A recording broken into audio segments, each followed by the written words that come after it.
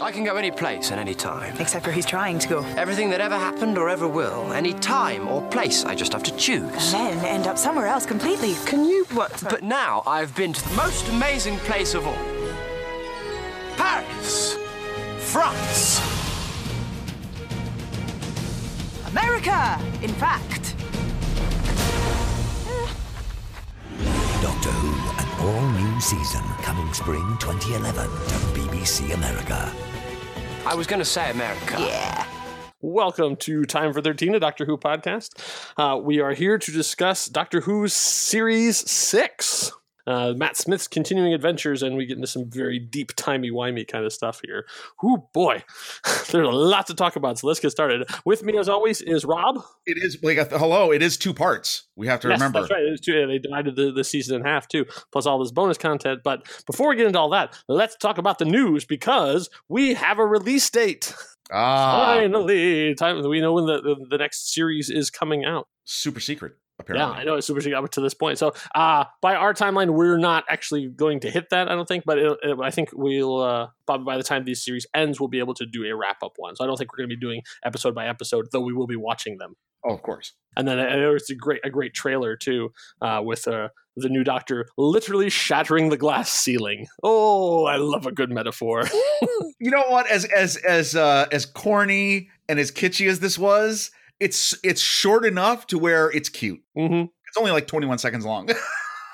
But yeah, so it's we're getting into some good stuff. And so you said that you had heard some news from the showrunner, from Chris. Well, there was an article I read online, and a fairly reputable. They talked about, apparently he did an interview recently where he said, here the things that you're never going to see again. Oh, interesting. And this was very interesting because the three that the top 3 in the list, that the one I'm not surprised at all, River Song. Okay, well, yeah, you're never gonna see River Song again. And I don't think that as a condemnation. I think of that as, you know what, her story is wrapped up. And absolutely, Husband's River Song, I think that was a perfect ending to the story. However, there gets a little bit complicated in here. There's a little bit of continuity problems that we'll talk about later on. Of course. So that was the first one. The second one was Missy. Oh, okay, makes sense. Never going to see Missy again. Yeah. And the third one, which I think there will be people disappointed in this, The Weeping Angels. Oh, interesting. Well, I don't know where you can go. Yeah, exactly. I mean, with that, I mean, like they've done pretty much everything they can. I think at this point, like it's more a sentimental disappointment than it is a realistic one. Yeah, I agree. Yeah, exactly. But I thought it was interesting. It's interesting that that he's been very clear about, this is a, maybe people have seen some of this too.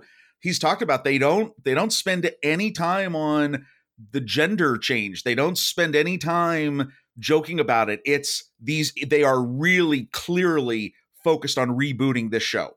And so he said that they don't there's literally nothing on it. There might be like a fleeting moment in the first scene and the first episode, and then that's it. She's off and running being the Doctor. I think that's great. I think it's also interesting. I like him getting out in front of all this stuff to manage expectations. Absolutely. So correct. That people aren't going in like, when are the angels showing up? When's River Song showing up? Like, all these things. It's like, you know what? We're doing a different thing. So don't think that we're doing a big episode about the Weeping Angels, because it's not going to happen. So the only rumor then is that there is someone somewhere either in the season or in the Christmas special, there is a returning character. Oh, interesting. And that's obviously up for speculation. So there you go. Yeah. I was looking to see, he put out a press release. I'm trying to find it. So it's returning on Sunday, October 7th, which is interesting. So that we people who have season passes will be watching it on Monday.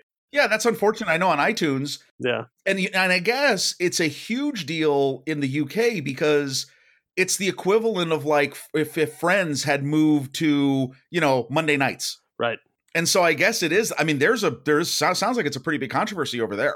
Yeah, interesting. Because over here, Saturday night is the death slot. Exactly. Yeah. There's nobody watches TV on Saturday, so they always put on either repeats or garbage.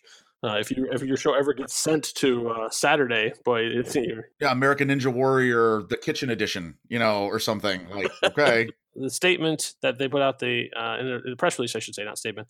Get everybody's homework done, sort out your Monday clothes, then grab some special Sunday night popcorn and settle down with all the family for Sunday night adventures across space and time. Also move the sofa away from the wall so parents can hide behind it during the scary bits. The 13th Doctor is falling from the sky and it's going to be a blast. I kind of like that. I like it. That sounds great. Yeah. I mean, I wish we could watch it the same time. Yeah, I know, live. Yeah. So, all right. So, but here we're going to talk about Matt Smith's continuing adventures, the 11th Doctor, which they made a big thing of. The 11 has become a recurring thing through the series. So we're getting into it. So series 6 starts out with a bang with A Christmas Carol, aka The Frozen Prestige. Oh. All right. Okay. All right. Yeah. I'm let it sink in. Okay. Let's let that sink. There's a couple reasons why I called it that. If people are wondering, yeah, well, it's a cheap Frozen reference. Sure. But there's a wonderful movie starring Christian Bale and Hugh Jackman and Scarlett Johansson called The Prestige. Yep. You must see if you have not seen. Yes, it is. It is a great one. It's got Nikola Tesla in it. I mean, played by David Bowie. I mean, like, what more do you need? And where I got it from is the bit of the when you you know how I won't give anything away from that movie, right. But there is a scene that is clearly reminiscent of that in this episode with the sort of underground cavern of. Oh yeah, okay, yeah, I'm with you. There we go. Okay, yeah, I don't want to because seriously, if you've not seen The Prestige, I mean, it's Wolverine and Batman together in a movie. What more do you need with Black Widow? It's really amazing, right? Yeah, and Caesar from the Apes movies because Andy Serkis is in there too. Right. So this is I'll tell you what, this is like if you had said to someone before, hey, guess what we're gonna do for the Christmas special this year? A Christmas Carol. They'd be like, "Oh, really? Right? The first time we did this already they met Charles Dickens. Come on." I've seen the Muppets do it. Right. Everyone did it in 8th grade. Like, how can you possibly make this cool? And yet, yeah. This is my absolute favorite Christmas special of the Doctors. Yeah. I love it. I love it from the start. I watch it every year. It is part of my Christmas routine. I love this episode. And you're right. On paper, it does not make any sense at all. Like, they're doing another Christmas Carol riff, but like you add in all this stuff, the different timelines overlapping. You've got flying sharks. You've got oh my God, ship crashing. You've got the honeymoon. I mean, like all of these things happening at the same time. And another great star performance. Like they like to bring people in for the Christmas special. They bring in Michael Gambon, Dumbledore, who's just fantastic in it. Yeah, and he gets to play multiple roles too. He gets to play his father, and he gets to play the main character, the sort of Scrooge person for it. Well, I think the thing that I love the most about this is it's okay if there's one element of the original story of A Christmas Carol. That there's the actual way to explain how the three ghosts of past, present, and future could come and visit you in a night is if they had a TARDIS. I mean, it's actually. I mean, I gotta say, like, even no joke, it's a brilliant take on A Christmas Carol. Yeah, I love how like the sort of Doctor sets it up that the time is sort of running parallel. So he like is the where he's watching the archival video and suddenly the Doctor is there and he doesn't remember the code and has to come out and he travels forward. Oh yeah, so you can overhear him to go and then go back in. Oh God, it's such great creative use of time travel. Great literal use of it. The only thing that gets wonky is that could they can't take her someplace like that she can get cured or yeah. I mean the story's a little bit weird, but you know what? It's so beautiful, and the moment. I mean, there's a big running arc throughout. Yeah, well, I have a couple pulled a couple pieces of audio from this just because I love it so much. The first one is again, the Doctor Who creative team seems to really have an obsession with doing the exact thing. They're giant wasp, you're rhino-headed guys, and in this, it's literally a shark. Just a shark. It's not a space shark. I mean, obviously they add some extra teeth and that kind of stuff. It's full on Bruce. Yeah, it's just a full-on shark. Like, they couldn't make it a space shark. It's just a shark. But it does lead to some great comedy. One of my favorite sort of little comedy bits they do is when the shark is attacking and the Doctor and the kid, the young version of in the past, are trapped and the shark is attacking them. I'll play a little of that. Tiny shark, man. If I had my screwdriver, I could probably send a pulse and stun it. Well, where's your screwdriver? Well, concentrating on the pluses. Within reach. There's a real chance the way it's wedging the doorway is keeping its mouth open. There is? Just agree with me, because I've only got 2 goes, and then it's your turn. 2 goes? 2 arms. Right there. Open wide! What's the big fishy done to you? Swallowed half you, that's what. Half a screwdriver, what use is that? Bad, big fishy. I just love that. I've only got 2 goes, then it's your turn. Yeah. Yeah. Oh, I love that. Then when it comes around at the very end, when you think he's trying to appeal to his better nature. Well, we also get the, it's kind of funny. He's had the Marilyn Monroe reference a few times. Yeah. And it's great to actually see one of the moments where they go back to like the Rat Pack and stuff. And so Kazran, yeah, when old Kazran, and you think he's trying to appeal to the better nature of old Kazran, but that's not what he's doing at all. So that's the other piece of audio I'll play here. Cool. Do you know why I'm going to let those people die? Not a plan. I don't get anything from it. It's just that I don't care. I'm not like you. I don't even want to be like you. I don't and never ever will care. And I don't believe that. And show me the future. Prove me wrong. I am showing it to you. I'm showing it to you right now. So what do you think?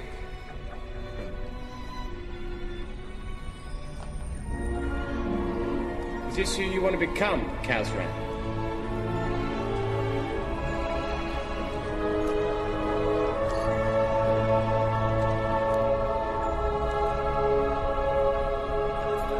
Dad?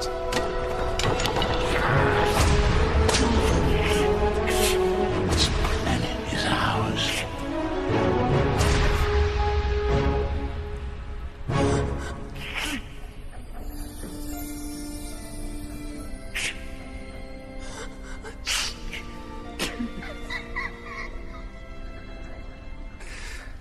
I'm sorry. I'm so sorry.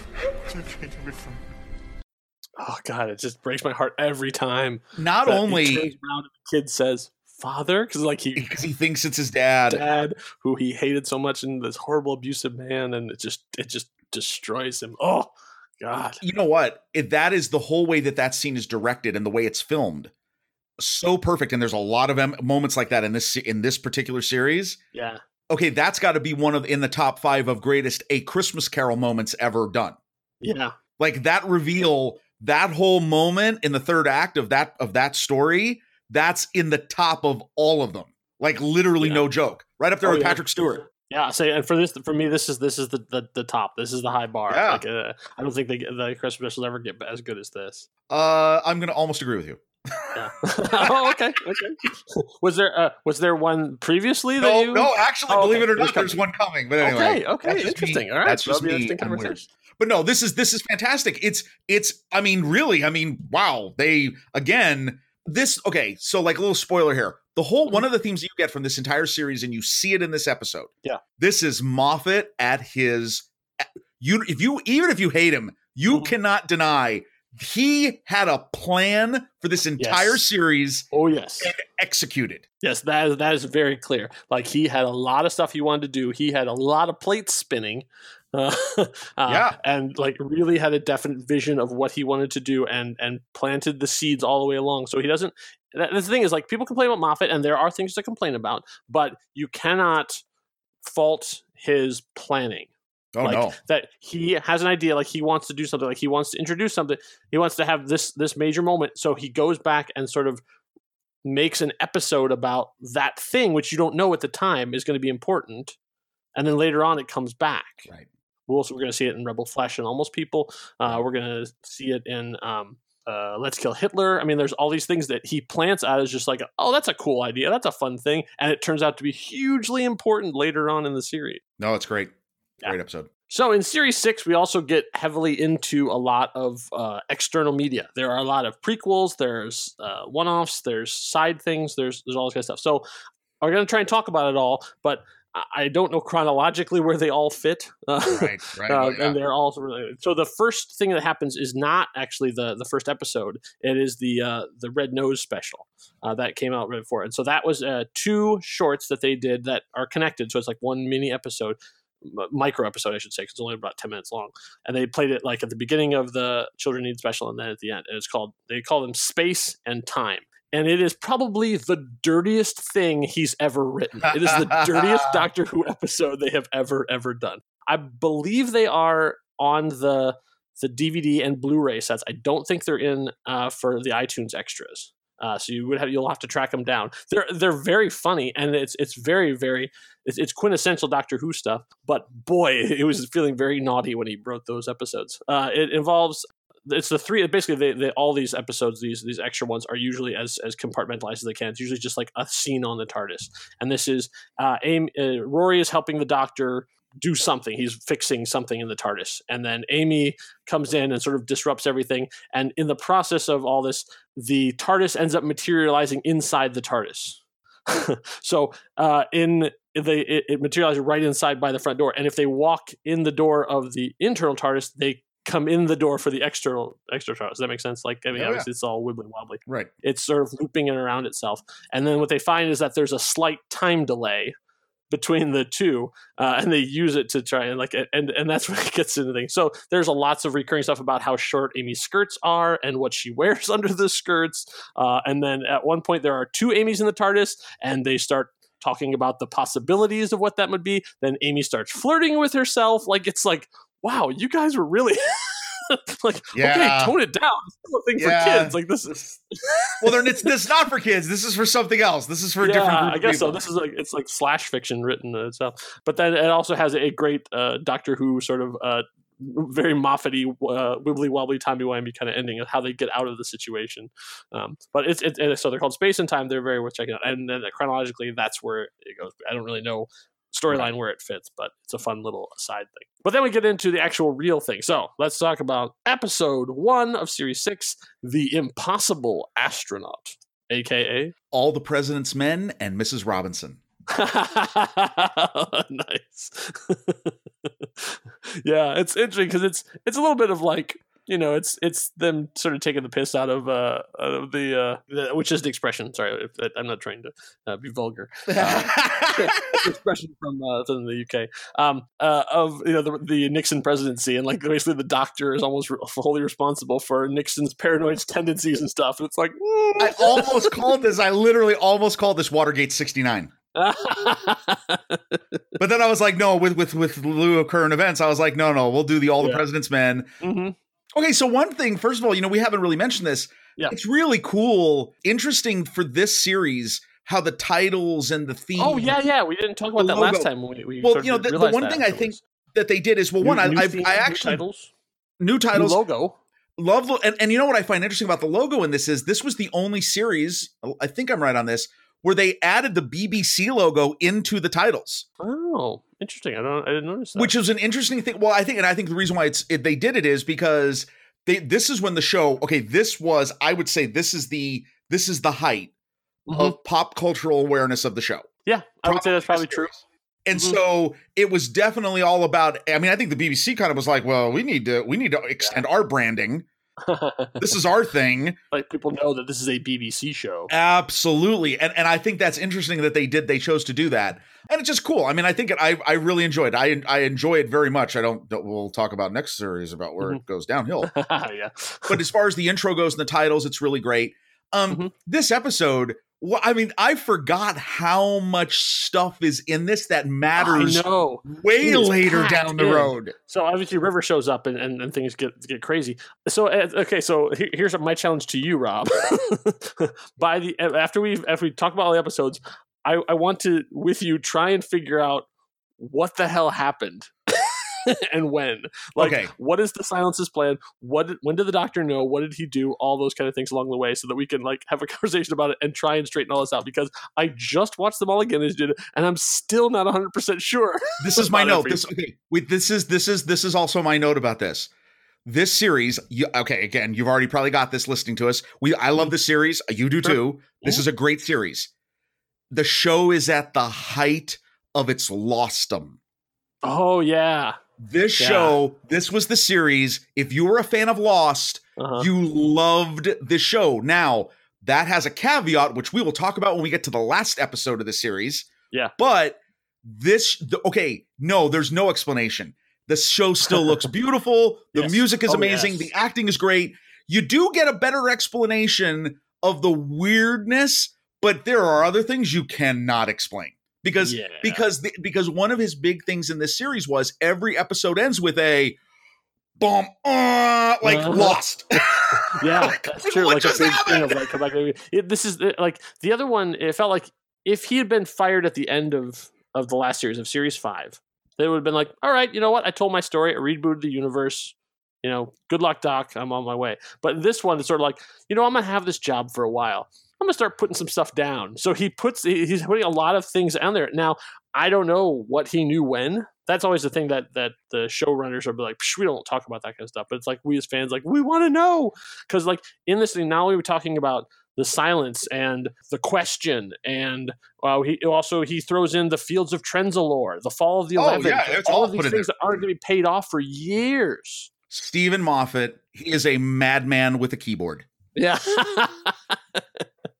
If you don't believe that when you watch this series, he is a madman. When he keeps doing the madman with a box, he's talking about himself. Yeah, and there was a small prequel to this episode too, and that was it was basically like what we learn eventually. Melody is calling it. It's the kind of the recording you hear in this episode. It's when that actually was recorded. So it's the president sitting in the Oval Office. The call comes in, and he has that conversation, and then it ends, I think, with a silence is standing right there. Right. Or a silent, I guess it is. Silent, I always thought of them as the silence as like a unified thing, but I guess they are in all the wikis they talk about them as the silent, because we find out the silence isn't even really a race like the Roxiconico-Phalabatorians. Like they're a member of a faction called the Silence. We don't even know what their race is. Right. So I'm not a big fan of the Silence's design.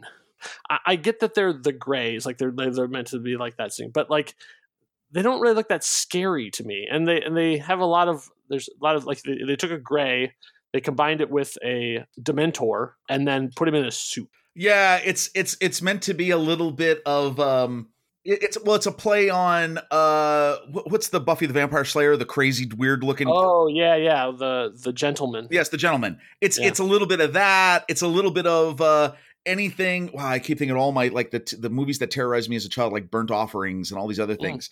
Weird, slender men in black suits is scary, right? Yeah, because they're undertakers. Like that's so. Or in this situation, they're something else, right? Yeah, right. So I think the design goes from that.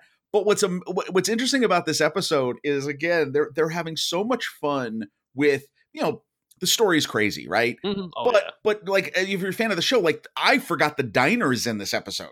Oh, right. Yeah, that diner. Wow, right? Too. That's amazing. Is this the first episode with actual on location filming in the United States? It is. There you got that. It is. You have I think when they shot in quote unquote New York, I believe that was faked. It was like, that's all fake. Yeah, in New York, but they didn't actually go to New York. They just went to a park. No, this is you can't fake like Utah, I know, right? That's great. Like the wide John Ford wide angle lenses, like showing the whole thing, and the Doctor in a Stetson, and I mean, yeah, they really went all out to show like, look, here we are. Well, okay, and not only that, but okay, the scene that always gets me about this episode is, so obviously, everyone comes together, the Doctor gets killed, holy crap. Yeah. What's happened? When they put him on the boat, the pyre to burn him, that shot of the burning boat and the three of them, was it 3 or 4 of them, even I think the FBI guy there, they're lined up. It is the perfect album cover. Like if the Doctor ever released an album, that's the cover. It's me looking at you, looking at you, looking at you, looking at the burning corpse of the Doctor. Like, yeah. And speaking of the fourth member of the trio, let's talk about Canton for a minute, because played by in the 60s, played by Mark Sheppard, a fantastic actor, and having met him at a convention, super nice guy, really, really funny. Mostly known for Supernatural, I think, at this point by most fans, but he's been on Leverage. He did a great part on that. Like, he's been all over the place. He's been a recurring working actor for a long time, and the old version is played by his own father, Oh wow, I didn't know that. Yeah. That's awesome. Yeah, William Morgan Shepherd, who like basically has a resume as long as your arm. Like he has done everything. He's been Santa Claus. He's been Sherlock Holmes. I mean, he was like any show that was on in the 80s and 90s. Chances are he was in it. And plus that voice, he's been done a ton of voiceover work. Oh, funny. But yeah, he All right, was cool. a long-standing, and so it's interesting that father and son got to play the same character just at different points of the timeline. That's a very, very Doctor Who thing to do. Well, it's great. It's a great episode that doesn't pay off until the final episode of the series. Yes, true. So then we go for that. The Doctor's dead. Oh my God, what are we gonna do? And then the Doctor shows up from an earlier version of himself, and then they're not going to tell him what's going on. And then we do a time jump. So between that one, so then we go to episode 2, Day of the Moon, aka The Memento Files.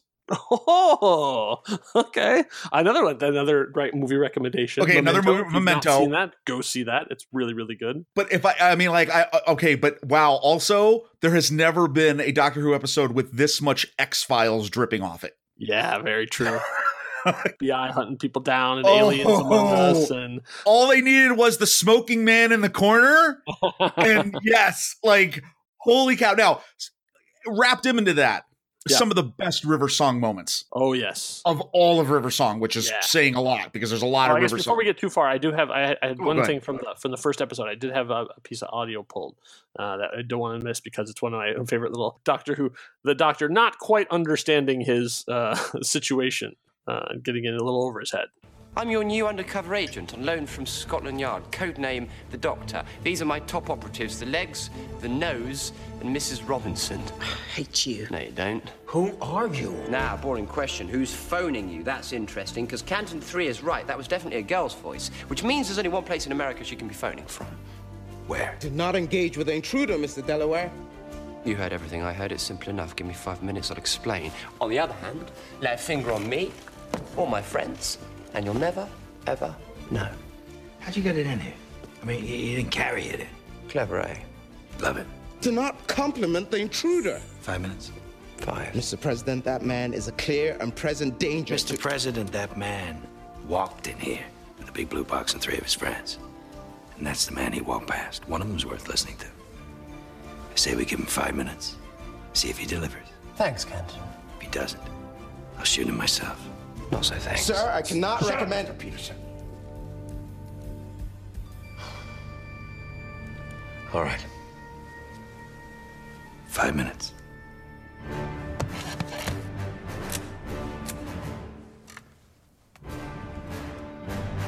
I'm going to need a SWAT team ready to mobilize, street level maps covering all of Florida, a pot of coffee, 12 jammy Dodgers, and a fez. Get him his maps. He never does get the fez. Or the Jammy Dodgers. Where are you going to get Jammy Dodgers from in the middle of DC? Right? I apparently even like somebody as a continuity thing went, actually, SWAT teams had only just been invented the year before. So I don't know, they'd be like, all right, whatever. Calm down, Poindexter. Yeah, right. Like if you want to start getting into continuity stuff, I think you're not really watching the same show. Yeah, exactly. Yeah, so then we get at the start of Day of the Moon, we get some more amazing vistas. We get like a Rory being captured on the Hoover Dam. Oh yeah, Amy they have a lot of great big wide angle vistas. Oh no, they use it and some really claustrophobic, scary moments too that are super small and tight. True. And so for those who've already seen all the stuff, so I'm hoping not to spoil anything, but somewhere during this point is when Amy is captured. Oh, got it. Now, this is the one thing that of all the things they've done, all the special, all the bonus things, all of the extra stuff, I'm still wondering why they never showed us that. Like all the things they showed us, and we'll get to see, flashbacks where they'll show us extended versions of scenes. Like later on, we'll see in the show that cut off here. Then we'll go back a couple episodes later and go, actually, the scene plays out. They never really show us. Yeah. I don't know why. Like, it's like it's just one of those hanging things out there. I mean, like Moffat, even though he tends to play big, he doesn't really tend to cut corners. You know what that tells you? What? He doesn't really know. I imagine so. But as far as what I can tell, this is approximately where it has to happen because everything was sort of fine before that. At this point is when they all get back together is when the TARDIS starts freaking out about Amy. Right. And the scanning and all that kind of stuff. So Well, it I'm can't thinking scan her. it has to Exactly. happen here. Right. Because the doctor even doesn't know when it happened. He says somewhere, he says before America, but that's just a theory. My thing is, I think it happened when they're all separated. So, okay, so not to get too far ahead of this, one of the things, though, I do think is great about this series, and this is Moffat again being good. As crazy as this is, almost everything is actually explainable. Like, the TARDIS is wigging out with its pregnant, not pregnant scanner because it's not the goo Amy is not pregnant, but she feels like she's pregnant. So it's sending the signal to completely mirror her. So it's like it's seeing that the positive from the original one, but also the body that's there is not. So that's why it's sort of going back and forth. Just a programming note, if you're listening to this and you're probably at this point, you're probably like, I don't know what you guys are talking about, because if you haven't seen these episodes recently, go back, because then you'll be like, what the hell are they talking about? Are dense. There's so much stuff going on. I mean, we're hitting, as always, we're hitting the high points of the stuff that we pull and love from it. Yeah, if you haven't seen this series, you're gonna be like, what is happening? Yeah, and so there's one other weird continuity note that happens in this one. I pulled this from the Doctor Who Wikipedia, not like Wikipedia Doctor Who, but like the Doctor Who wiki. This is what I love about geeks and nerds when they can do this kind of stuff.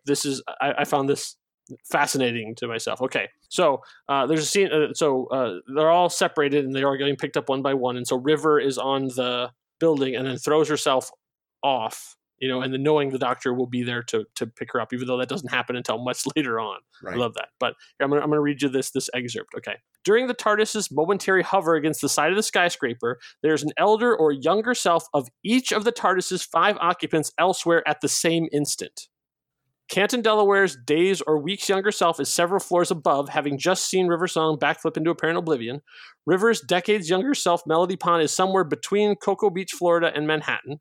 The Doctor's centuries younger self, the third Doctor, is in Great Britain working with Liz Shaw and Brigadier Lethbridge Stewart, attempting to repair his disabled TARDIS. Rory and Amy's decades older selves are presumably within a few miles, living their post-companionship lives. And in the case of Amy, however, her elder self is the only Amy Pond existing at that moment, as the apparent Amy aboard the TARDIS is the Ganger Avatar, which we'll learn a little bit later. All of that is happening at that exact moment. Who wrote that? This was the Doctor Who wiki. So the Wikia. Let's see if I have that. It's TARDIS.wikia.com. Get a life. Come on. And I say bravo. That is beautiful. I love it. No, that's amazing. I'm kidding. I mean, oh my God. Okay, the third Doctor reference is incredible. Right? That's so they wow. The timeline, and that's everything that's going on at the same time. I was like, wow, that is cool. So one other thing I actually loved about this episode, and then just the last scene, if we had anything else. Yeah. Murray Gold, who's the composer of this series of all during the Stephen Moffat era, he uses, I didn't realize, there's this wonderful music from the Paul McGann short called Night of the Doctor that actually debuts in this episode. Oh, interesting. I didn't know that. And it's awesome. And when we get to that, when we talk about the 50th special and all the stuff surrounding that, we'll talk about that. But I just noticed, programming note, it's in here and it's awesome. So we get to see like the not really the fall of silence, but at least they get taken off of Earth, even though he didn't undo them, he just stopped it at that point. Apparently they've been there for hundreds of years. Yeah, I actually, as much as I do not like the design, the idea is really good, and I love that how they play with that, like Rory looking out and it's filled with silence that are coming to get them, and he turns around and goes, nope, it's all clear. Like, oh yeah, or River has the same moment. Yeah, oh yeah, it's crazy. I mean. Yeah, and the Doctor in his dwarf star cage with his crazy beard. Yeah, there's lots of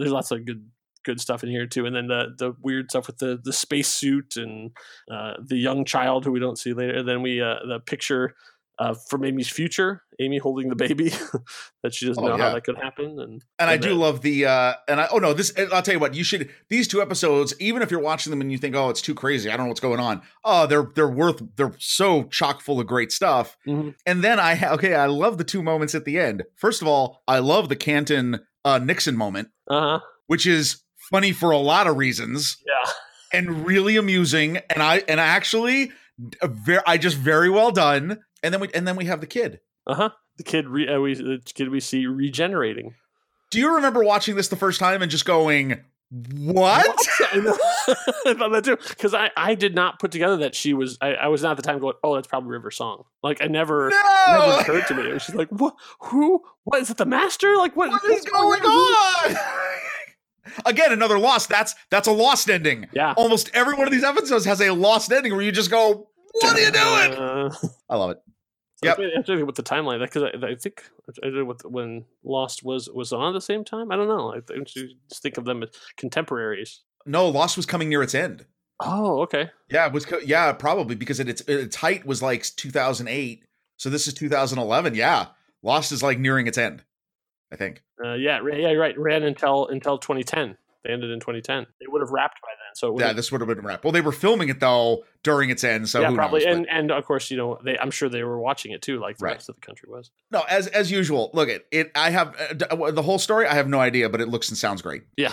And that does. So they get a lot of points because it really looks and sounds great. Yeah. And it's great moments. All right. So a lot of questions, like the start of the season, a lot of stuff going on that we have yet to be understand. How is the Doctor going to survive? How does River Song connect to this? Who is in the suit? All of these things have to be answered.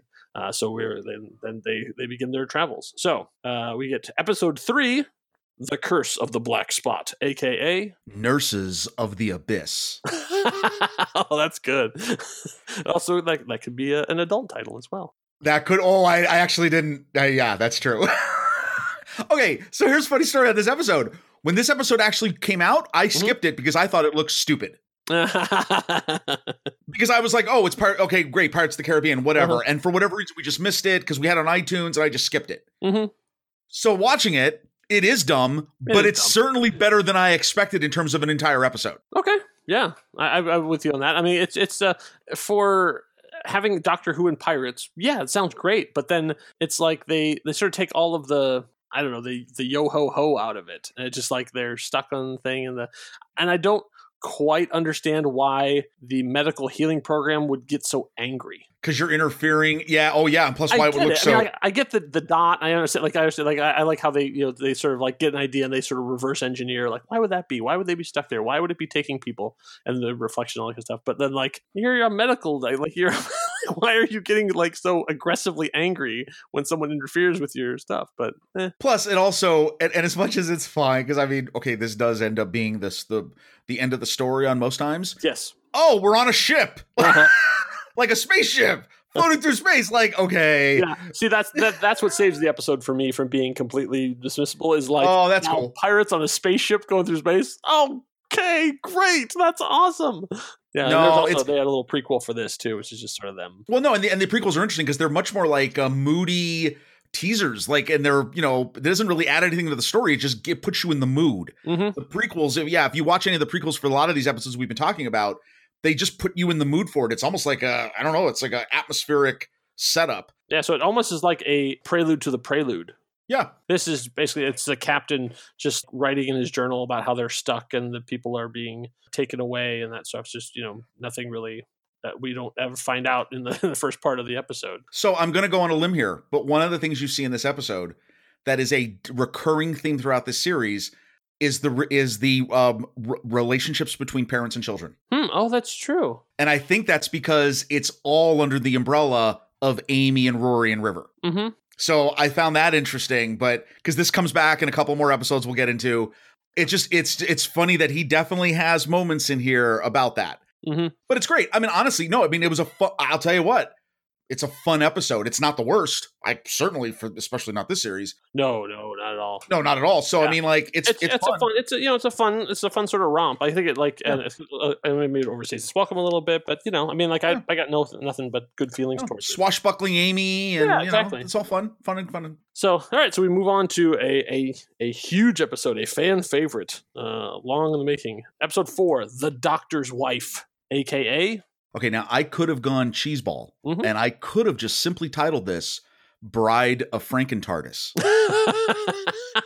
But no. I went for far you, deeper. our listeners, we go deeper. We went way deeper, and thus we have House of 1,000 Time Lord Corpses. Oh, that's good. You see what you see? Because let me spell it out. You got House, Sure. And yeah, this is like a Rob Zombie movie. Yeah. I mean, it's pretty horrific, but played very lightly. But like the deeper you dig into it, and that is very indicative of the author of this episode, which is a big deal, Neil Gaiman. Yeah. Like the fact that Neil Gaiman came out, like he is a huge, if you don't know Neil Gaiman, first of all, you're doing yourself a disservice. Like he is a novelist predominantly. So he doesn't do a lot of television kind of stuff. Well, it's coming around now where he's doing a lot more, but he mostly does stuff in short stories and novels and that kind of thing, and is very, very well respected and has almost a cult following from that, and also from his work in comic books, doing the Sandman series for Vertigo/DC. But he had been talking to them for a while about doing a Doctor Who episode, and it almost happened a couple of times, and then finally everything aligned with where his writing stuff versus production, and he was able to write this episode. And even if you just go and dig into it, he had a huge, like he came to them with this gigantic idea of like what he wanted to do, and they sort of went, "Oh yeah, we're just a BBC show. You got to bring it down." So there's a lot of like big things he wanted to do that he had to bring down to sort of television budgets ideas. And at one point they were talking about even putting out a novel, even a short like paperback, kind of like they did with some of the other episodes of his stuff. But apparently there's some kind of weird rights thing because he is under contract with his company versus he wrote this for the BBC, that they couldn't really put it out as its own thing, which is, I think it's a shame, because he had some real big ideas. It would have been nice to see like sort of his grand vision version of it. As opposed to what we got, which turned out to be one of the best episodes Doctor Who's done. Right. So much so that like one writer comes in, writes one episode, and changes the Doctor forwards and backwards. Like there's so much great stuff in here. This is an episode. This is definitely. I mean, you don't even if you're a casual watcher, you could just watch this episode and it's wonderful. Yeah. I mean, like even though it's in the midst of one of the most connected story arcs in the series, you should just watch this episode because it's wonderful. He adds like a third so that we have the Doctor, we have the Master. Turns out it wasn't just them. Like it turns out a lot of them use these kind of titles. The Corsair, like one of the best characters that's never seen. We hear all about the Corsair and all the stuff the Corsair does. We never actually see the Corsair. And then he casually mentions that the Corsair had changed gender. Yes. See, again, planting the seeds. Planting the seeds. Exactly. One of those things that like, just FYI, it wasn't even like a major thing. It was just like, he or she, it was a nice little thing. And it like put that out there very casually and planted the seed for further on, for even what the impetus of this whole podcast that we're doing. So interesting. So obviously the whole concept of this TARDIS eating, demigod or whatever. Yeah. But I'll tell you, like, I mean, obviously everyone talks about the Saran. What is her name? The who plays Idris? Saran Jones. She is awesome. She plays it so well. So she, okay, one, we talked about this when we talked about the Next Doctor. I love the episodes where you have these what if moments, like what if the Doctor could talk to a future Doctor? What if the Doctor could talk to the TARDIS? You have it. Mm-hmm. It's done so well. And I love the move between Matt Smith, and Matt Smith does this in the performance, moving in and out of beautiful innocence and his psychotic tendencies. Yeah. Because you can see him struggling with like, I want to just destroy all of you, but I'll be good. No, it's awesome. And she's awesome. And when you have some of the great lines, I don't know if you have any of these, but like, that is one of the best lines. This is one of the hardest things I had to do, is just get it down to go, because you could play this whole episode. Yeah. Oh, you could. Absolutely. Let me play the first one that I had pulled, where they're first having, after all the stuff has gone over, like her having trouble understanding the concept of time in terms of conversation is great enough too. But I picked the one where, the first one I have of the two, where the Doctor and the TARDIS, or Sexy, I guess you want to call it that, are assembling a new TARDIS and having some, and finally airing some grievances that they've had with each other in the past. Not my mother. You are not my child. Since we're talking with mouths, not really an opportunity that comes along very often, I just want to say, you have never been very reliable. And you have. You didn't always take me where I wanted to go. No, but I always took you where you needed to go. You did. Look at us talking. Wouldn't it be amazing if we could always talk, even when you're stuck inside the box? I'm not constructed that way. I exist across all space and time, and you talk and run around and bring home strays. Bring home strays. But that's the thing, that I always took you where you needed to go. It was one of those, like, my head explodes. Like, oh no, of course. Well, no, like I mean, I'll tell you what, that the whole concept of wow, humans are bigger on the inside. Yes, that is. I mean, listen. I mean, look at it. This is well written. Yes. Yeah. Oh man, there's so many pieces in there that are just fantastic. You can pull out her talking about some future stuff that's going to happen because she's already seen it, because she exists on all space and time. That the idea that she stole him. Oh yeah. We always said, like, Doctor snuck in and stole a TARDIS. Well, maybe she wanted to go and she got a Time Lord to take her out so she could not be in a museum. Like, she did. She did have a little help. Spoilers. Yes, but it's true. But yeah, don't worry about that. We'll get to that later. But okay. So here's my only thing. So obviously, it's incredibly well done. This and just seeing the whole TARDIS graveyard and them cobbling together a TARDIS, and you understand that was going to be a major deal, and they had to. That was one of his big ideas. All the stuff he wanted to have happen in there, and they had to be like, no. But you know what though? They still did. I mean, they did a great job. Okay, we get a cameo of the coral desktop pattern. Yes, which is crazy. Do you know where the design of the makeshift TARDIS came from? Where? That was actually a contest they did for kids. Oh, that's awesome. So they had kids send in the design of what, if you had to redesign the TARDIS room, what would it look like? And this kid put in a bunch of all these different little pieces and stuff, and they're like, all right. And they based that design off of his drawing. Oh, cool. Yeah. Well, I thought, no, and then the others, I mean, there's so much. The return of the coral. Of the tenant, the Eccleston and the tenant TARDIS. Here's the power of Neil Gaiman. So Neil Gaiman had this idea, and so this was, and like I said, a couple times he was almost going to do it, and he was almost going to have an episode of the last series, and the timing didn't work out, but he had always had this idea. And so when they were, and actually, no, I take it back. He was talking to Russell T Davies. Russell T Davies was the one who actually originally got him involved. So even before Stephen Moffat took over, they had been talking to Neil Gaiman about doing it, and he had this idea.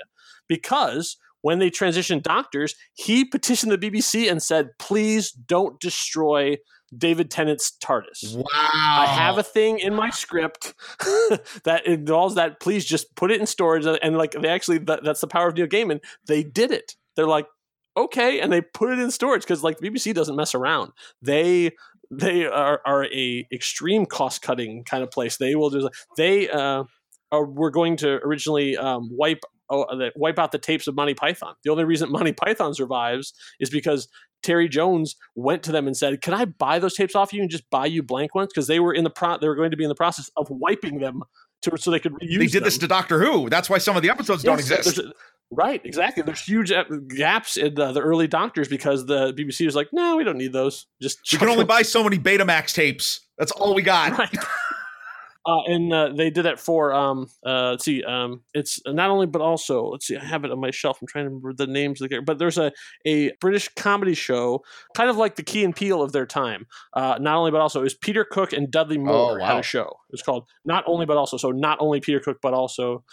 And so it was like the two of them, and they did all these comedy sketches, and the BBC wiped their tapes. That's crazy. So like, there's only they did like 4 series of it, and there's only like 6 episodes survive. Wow. Because like, who's going to want to look at this? Isn't that incredible? That's wow. No, what are you going to do? And so the same thing. So they're happy to just destroy this stuff. So he petitioned them to keep it, and they did, and they left it on. And I believe that set ended up going into the museum. How sentimentally British of them.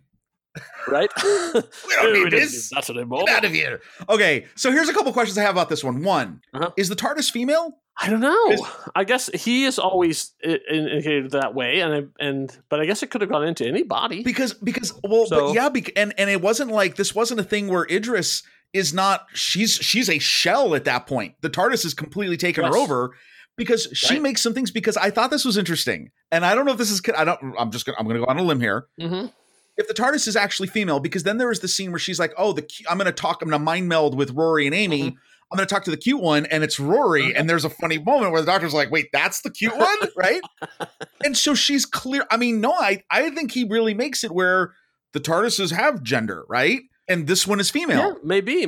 I have to give her genderless, and that she is female because the Doctor thinks of her that way. Because from the beginning that we've seen it, the Doctor has always sort of talked to the TARDIS like you see people talk to cars and all that stuff, or boats, or the ship. Exactly, yeah. A ship is usually referred to in the female pronouns and vernacular. So anyway, I thought that was interesting. Okay, here's the big question I had though after seeing this again: all the Time Lords that House ate, did they escape the Time War? I would think so. So wait, all of them? Because that was a lot. There was a lot. I mean, I would say a good dozen.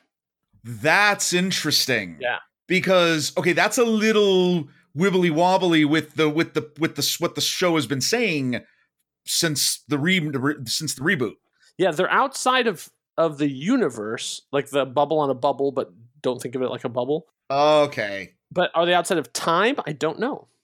That I just thought that was interesting. That really stuck in my head. I was like, that's really weird. Yeah. But yeah, it's all cool. When I like when they just introduce something that supposedly has always been there, and you're just fine with it. And like they just introduced message cubes, and we're just like, sure, message cubes. Message it's cubes. Like no one has ever said anything on message cubes before, but we just instantly go, yeah, sure, that makes sense. No, it's cool. I mean, I'll tell you what, it's a phenomenal episode. We could talk hours just on this episode because it's so great. A couple of interesting notes: the voice of House is Michael Sheen. Oh, Michael Sheen, who was in Frost Nixon. He was in The Queen. Yeah. He's been a ton. He's going to be in Good Omens, so he and Neil Gaiman, another connection there. Masters of Sex, like I'm sort of just looking at the highlights of what you would know him from because you know him. Like even if you're like I don't know who that guy is, you absolutely know him. He's been in a ton of things, plus a bunch of voiceover. Oh, he's in 30 Rock for a good long run. He was the British boyfriend. And Underworld.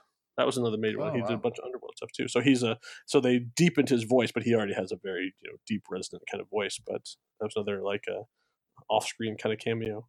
And then I have the last part, the sort of the heartbreaking moment where the TARDIS has her last say, talking to her doctor. I've been looking for a word. A big, complicated word, but so sad. I found it now. What word? Alive. I'm alive. Alive isn't sad. It's sad when it's over. I'll always be here. But this is when we talked. And now even that has come to an end. There's something I didn't get to say to you. Goodbye. No. I just wanted to say hello. Hello, Doctor. It's so very, very nice to meet you. And that's the mark of a good author right there. So the easy thing would have been, I enjoy our time together, I'm sad, goodbye. But he went the other way. He's like, no, I've always wanted to tell you hello.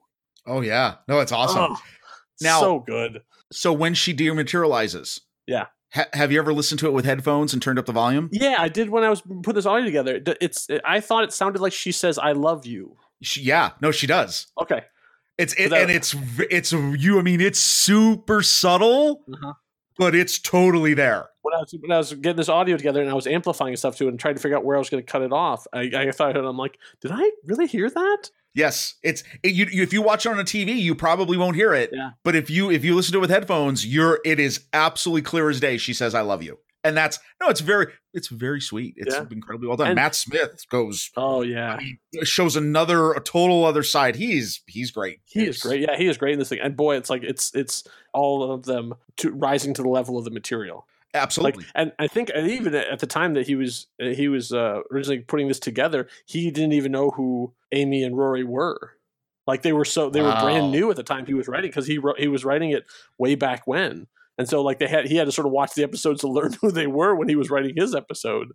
to put them in and figure out who they were. And then I think actually it was just Amy at one point. And then obviously it's like, oh no, at that time it'll be Amy and Rory. Well, So you that's had to, like, amazing. rewrite it and bring Rory in. Well, considering the quick scene where they're stuck, where they're locked inside the corridors of the TARDIS, which is very scary and amazing, creepy, and creepy. Wow, that's incredible, because you would think that you wouldn't be able to write a scene like that without knowing going in. Mm-hmm. That's pretty cool. Plus and the final thing, oh my God, there's so much in this episode. I know, is right? that the TARDIS? Well, is that we get a little bit of an idea that the TARDIS knows the future. Yes. Yeah, because the only water in the forest is the river. Yeah, you know, like that. The reference on the desktop patterns and everything, interesting. Yeah, that's great. Right. All right. So yeah, it's a tremendous episode. Okay, so then we get to episode 5. Do 5 or 5 and 6? I'll do 5 and 6 because it's funnier with them together. 5 and 6: the Rebel Flesh and the Almost People, aka Avatars of Goo. And Avatars of Goo, not you too.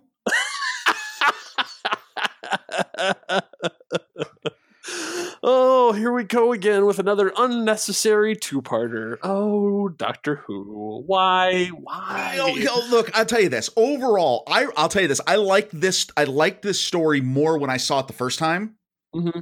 What I got from it this time was, it's just, I mean, wow, it's super scary, and the makeup is amazing. Like, let's hats off to the makeup. Oh, absolutely. The makeup people on when they turn into the flesh. But wow, the strobe light effect with the faces and the big elongated mouths, and then when they have a CGI dump at the end, it's crazy. Again, full Lost mode. The end of the Rebel Flesh is like, what? Right? Rory, but I'll tell you, Rory has great moments. And I think one of my favorite moments of the whole 2-parter is the beginning of the Almost People, when the Doctor's Ganger is going through all his lives. Oh yeah, that moment where it's Tom Baker. Yeah. Whoa. It was a nice callback and also a little creepy at the same time. It was crazy. I mean, yeah. No, I have to say, and there are a couple of interesting just all of this. I really love how Moffat overall in this series, there's another one that's coming up in one of the other episodes we're coming up to. There are these really great callbacks to previous series and the lore of the show. Yeah. And I'm happy to see those, because I think, even though I'm sure they'll avoid those in the new season with the new Doctor. Yeah. I love this because as a fan of a longtime fan of the show, you want to see that connection, how it all fits together. Yeah. Now, I got a big Centauran vibe from this, because the suits they're wearing look just like Centauran suits. Well, especially the way they walk in them. Yeah. And there are clones. I mean, the Centaurans are clones.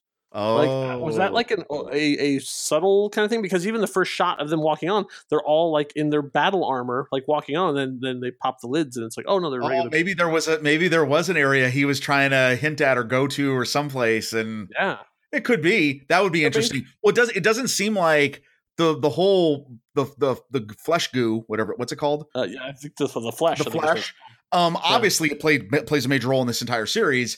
Yes. I wouldn't be surprised if it becomes even that could always come back to a callback to that, because look at the main story is it's the great artificial intelligent moral dilemma. Yes. The great cloning dilemma. The great where does consciousness begin as an autonomous living organism, and how do you treat that? What are the ethics in that? It's a great story because interestingly enough, kind of brings to mind the Prestige in a way too. Right again, Prestige. I know. No, like absolutely. And look, it's good. It is scary and it's a little crazy. And obviously the other thing it gets into, which is touched in a future episode of Another Doctor, prejudice. Yes. Yeah, flat out. And the Doctor, goes. He basically puts his life on the line to prove his point. Yeah. About that, and switches places just to show the differences and how similar they are too. Yeah, I'd say they're not bad episodes, but it does feel like it goes on too long. Like, I mean, it's for an hour and a half. It's like, oof. and then we get to the last 5 minutes, and I was just going to say the last 5 minutes. Nope. Turns out the Doctor went exactly there to learn about this stuff because Amy is a ganger. He does when he tells Rory to step away. Oh yeah, that's Rory, it's like, whew, yeah, that's amazing. And then blam, and it turns out, and then liquefies her, and it turns out she is not only captured and has been captured, but is pregnant and about to have a baby. And you know what I love is like, okay, so as you're watching this series, I want to say Kevorkian. It's not Kevorkian. That was a bad reference. The woman with the eye patch, and she keeps, and you're like, what is going on? Yeah. I love the fact that actually you understand what it is. Mm-hmm. The real Amy is seeing this vision, and it's seeping through to the Ganger. Yeah. It totally makes sense. And the first time you see it is in Day of the Moon, which it makes me think that's when the switch had happened between those two episodes in the weeks that they were on the run. That's when she it's orphanage. You're right. You're right though. It doesn't need to be a two-parter, but you know what? It's okay. Yeah, and also this is where the Doctor, finds out, the truth that above his death date. Yes. That this is the day that's the day that he dies. And then so we get to see the Demon's Run, when a good man goes to war, aka Mr. Smith goes to Washington. Which I got to tell you, I mean, again, I'm okay. So like we said this before, this is my favorite series of alternate titles. This one is awesome because, okay, it's an old Jimmy Stewart movie that if you haven't seen, there's interesting connections between the two. And you and get Matt Mr. Smith and John Smith. Yes, I mean you get all of it. So anyway, this is there is a prequel. It's basically Dorian meeting with what we learn to be the headless monks eventually, and he is giving them security software and stuff too. And he gets sentient money as a gift. It's like, oh, all right. And then he talks about getting them a vortex manipulator too. That's another thing. But he says he warns them let's see, God help us if you've made the Doctor angry. Definitely setting up the psychotic. Yeah. So then, so when we see him again, then when you talk about him building the army, he's already working both sides of things. So yeah. Oh boy, there's a lot of stuff packed into this. But okay, so a couple things that immediately hit me was one. I mean, we're hitting one of the other big arcs of this series, of this particular series, is Stephen Moffat kind of weaving in his take on religion. Yes, and it's interesting, and it's not, if you're super sensitive, you could look at this and go, oh, it's anti-religion. Actually, it's actually anti-religion state. Like that's military. And that's when things get really, really wrong. I totally agree. It's anti how you force people. Do not force people to believe. Yeah. And two, basically, don't judge others. I mean, you're kind of walking into this whole thing, and we'll get into it in the following episodes. But I think it's actually very good. Mm-hmm. It's the idea of the Doctor assembling like a Ocean's 11 kind of squad is really cool. Okay, and I was just about to say, this is he did a way better job than they did in the Tennant era of bringing everyone together. Yes. This is because that's done several times in Tennant seasons where they bring all the greatest hits from the last like 10 episodes. This one does it in such a better way. And I just thought that was great. Yeah. Loved it. We get to see we get to see Madame Vastra and Jenny and Strax. Eventually there'll be the three of them, but right now it's Vastra and Jenny and Strax. We get to see the Silurians come back in full force. The Jadoon show up. Yep. They don't really have much to do, but there they are. We get to see non-ultra reality Cybermen, they don't have the logo on their chests. They don't have the Cybus Industries logo on their chest, so they're they're real universe. We get to see Danny Boy, I guess. Oh yeah, right. That's Danny Boy. Oh, you know what? Actually, real quick, that's when I forgot. That was another group in the list of Chris Chibnall's never going to see again. Oh, really? The Paternoster Gang. Okay. He specifically mentioned them. Said, yeah, you're never going to see them again. Okay. I was like, oh, all right. Well, they got their which reminds me, I think they also are going to do Big Finish audio. Some new Big Finish audio had just was announced. Lady Catherine. What? From the oh shoot, now I forgot the episode. The flying the one where they go to the other planet and there's the locusts that are coming through. Yes. I can't believe I can't remember it right now. But when I had, they just announced that Michelle Ryan is going to be doing new episode, so we get to see her continuing adventures in the Big Finish universe. So, like, you know, he says they're not going to see them again. They could always show up in the Big Finish audios. You never know. So this, no, I'll tell you what. I mean, this episode is good. There's a lot of craziness, a lot of stuff, and he throws headless monks in there. I mean, like, there's all this new the church and the silence and all this stuff. The word doctor came from him, and it's seen as a warrior. The people of the forest. I mean, there's all of this, a lot of stuff. Right. It's good. It's good. Yeah, it's packed. It's packed, and yeah, there may be a little bit more of what's going on, and keep in mind, there's still stuff that you won't get answers to until the end of the series. Yeah. Oh, wow, I'll tell you though, every time I see, like, okay, obviously the separation of the baby and Amy and Rory, and just Rory gets some awesome moments in this. River and the whole thing. Every time that scene happens where the baby just goes to goo. Yeah. Oh, that's horrifying. It is a heartbreaker. And then you have one of the greatest WTF moment reveals ever in the history of the show, which is who is River Song. Yeah, exactly. When they flip over that is absolutely one of the biggest. It's just one of the biggest. You have no idea unless you all put it together. Well, yeah, exactly. Melody Pond, River Song. Like, you can go, okay, I guess he likes people with water type names. Yeah. Nope, turns out. I'll tell you what. It's just a lot of it's everything that you've gotten from the series up until now. When you bring everyone together and everything blows up, this is one of the best executions of that. And the doctor's never been higher. Kurt will run away. Right. Entire armies will turn and run at the sound of your name. And then him so angry at River that she wasn't there. And there's a reason, because I couldn't be in two places at once. Right. And then, okay, so this is another minor nitpick thing. So Vastra and Jenny apparently were the inspiration for Sherlock Holmes. Okay, I'll let you have that one. Wibbly wobbly, sure, fine. So I don't have a problem with Vastra and Jenny being lesbians. I don't have a problem with Vastra and Jenny being cross-species lovers. My problem is Vastra eats people, and yet her spouse or her companion is one of them. So that's where it gets weird to me. No. We know you missed it. She eats men. Oh, she only eats men? Well, I'm winging that, but that's what I think it is. I would be much more comfortable with that, because that's where it gets a little weird to me. No, she eats men. I'm pretty in a bad situation. You just like, she is a man eater. She gotta eat. Yeah, I'm actually, and she's kind of a little bit like Dexter. She only eats evil men or evil people. There you go. Fixed. There you have it. Headcanon accepted. There you go. Because she's great. I mean, all three of them actually end up Vastra and Jenny and Strax. I love them. Yeah, I think they're great. It would be interesting to see. I don't know if there's a novel or something that tells of how they first met with the Doctor. Because it's I like also Moffat's other Moffat thing of like bringing it in late. Exactly. Oh no, we've had tons of adventures. Yeah, there's a whole story. Forget about it. You just forget about it. And so this is where the break happens.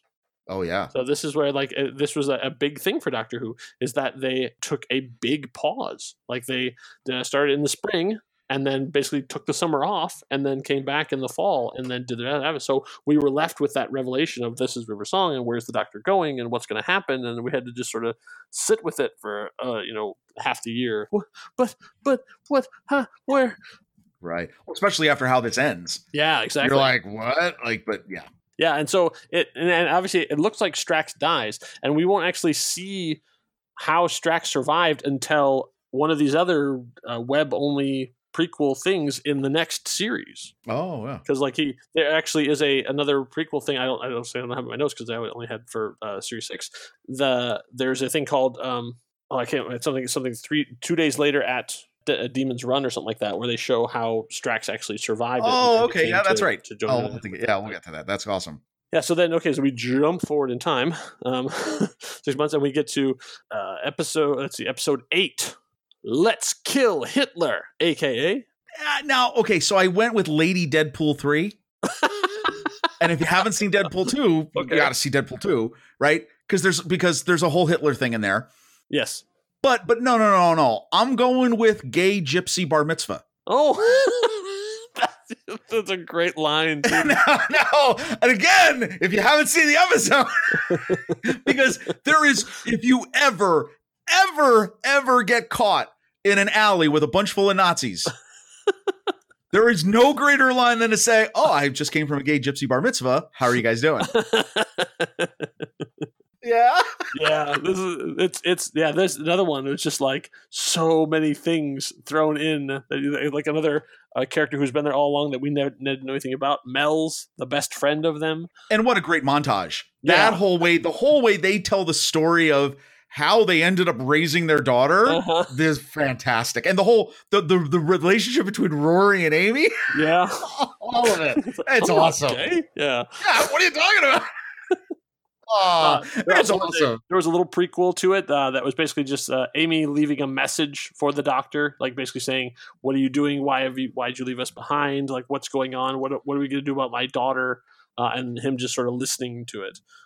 Just a little sort of piece to get people caught up to date. Yeah, then Mel's with her driving. I love the picture where he brings up the crop circle and it has a line through it, and they're all trying to figure out why. Right. Because here comes Mel's in her Trans Am. No, it's Corvette. Corvette, yeah, I'm sorry, Corvette.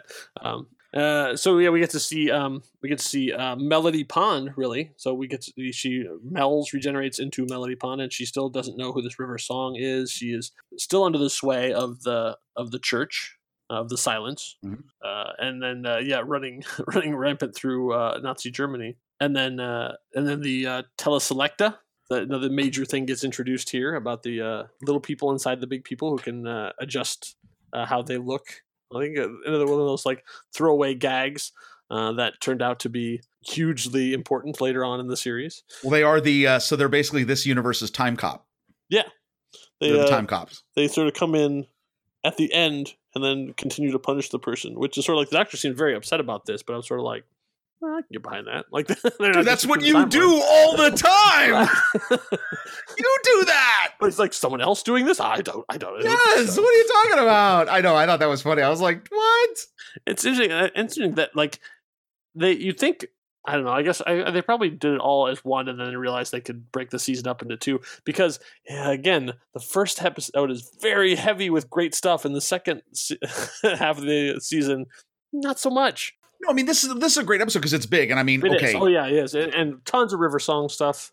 Great River Song. I mean, awesome to see another regeneration. Yep. Interesting explanation of why she never regenerates again. Because and also why she looks this way now, and she'll look, way different later on in her life. Oh, she's aging backwards. Right. Oh, so I mean, like, sure. Nope. That's a fun little retcon. Nope. It totally. I'll tell you what. They explain all that. I think that was good. The funny, cool stuff like the Sonic cane, which was hilarious. Yeah. When he comes back in there. And I love the scene where he's dying. He goes back into the TARDIS and he's like, I need the interface. I love the throwback. Through a couple different things. No, it can't. No, too much guilt. No. Like, that was awesome. No, I really think it was really good. And I loved, obviously the anticipation for this episode, not only given the break, but when you tell people, hey, so what's the title of the first episode of the second part of the season? Oh, it's Let's Kill Hitler. What? Like, okay. Like, I mean, you knew people were like, wait, what? Uh-huh. So no, you got that. And then I still love, again, with the religious stuff, I love at the end where it's the Sisters of the Infinite Schism. Mm-hmm. That reference is very funny. No, it's a great, this is a fun, crazy romp. Yeah. And a great to come back from a break. Yes. So much energy running into it, which will soon be expended. Yes. Okay. And also too, little side note. Yeah. Interesting costume decision to start putting in the big green trench coat. Yeah. He doesn't wear it all the time. But yeah, the big green trench coat, I thought was an interesting fashion choice. And then later on, we'll see, sort of a vest, I think, show up later on too. But yeah, I don't remember seeing the big green coat again. Oh, and it comes back there's one more episode, I think, in here it comes back in. Okay. And then, but anyway, it's just kind of weird. It's kind of like, okay, we're trying something else. So, all right. So then we move on to episode 9, Night Terrors, AKA. I mean, yeah, I could have said Curious George, but no. I'm going to go with the Dollhouse Strangers. Okay. So if you haven't seen The Strangers, I mean, because really. Yeah, it's a home invasion thing with it's frightening. Mm-hmm. This episode, I remember Mark Gatiss episode, and boy, you know what? But again, here's the extension of the parent-child relationship theme. True, and more stuff with kids, like the doctor with kids is always a thing too. But and I'll tell you this, I'm going to admit it. Every time I've seen this episode, when it comes to the end, and Alex is running down the stairs to go and hug George, I might tear up a bit. Oh, because it's beautiful. And then we end it with the Freddy Krueger ending with little girls singing a song, and then I'm scared again. But no, it's, you know what? It's not totally bad, because the kid's adorable and he acts it really well. That's true. I mean, it is really hard to find like good kid actors who can seem sincere without being like, gosh, Johnny, what are we going to do now? Exactly. No, it's well acted, and yeah, it's just the right amount of horror with, I love the theme of, hey, I actually do love the theme of, just love each other. Will you just all, when people need your love them? Like, can you not just do that? Like, yeah. It's kind of what the theme of this episode is. Like, what are you doing? Don't worry about puberty. You'll get through it. No, I like it. I actually, you know what? I like this episode. Okay, well, then you like this episode. Oh, now there's a worse one coming. So see, now I disagree. I like that one much more than this one. Okay, but that's not happening yet, because we both will agree that we both enjoyed the next episode, episode 10, The Girl Who Waited, aka The Amy-nator. Or what it should have been titled, and the Emmy goes to Karen Gillan. That's exactly what I was going to say. Man, like, talk about like an acting showcase for her, who has to be, sometimes when River shows up, end up being third or, sometimes even fourth banana. Like, hey, by the way, how about we, like, The Companion, how about we set an episode about her? And oh my God, does she knock it out of the park? It's not just the makeup. It's not just the voice. Right. She literally changes her gait when walking. Yes. Yeah, it's she does a total body makeover. It's like a totally different person. But a person who's 40 years older than the other person. Yeah. I mean, I gotta say the makeup I thought was great on it too. But yeah, the way she just carried herself differently. Oh man. I mean, just a tortured performance in the best way possible. Yeah. Oh, this is an awesome episode. Yeah, and so she had the one that you singing. I think they might have done some tweaking of her voice. But that's fine. I mean, I'll tell you what, it's awesome. It's incredible. I have a little piece from the end when she's sort of making the sacrifice, and more tears. She's at the TARDIS door. Let me get my tissues. I'm sorry, I can't do this.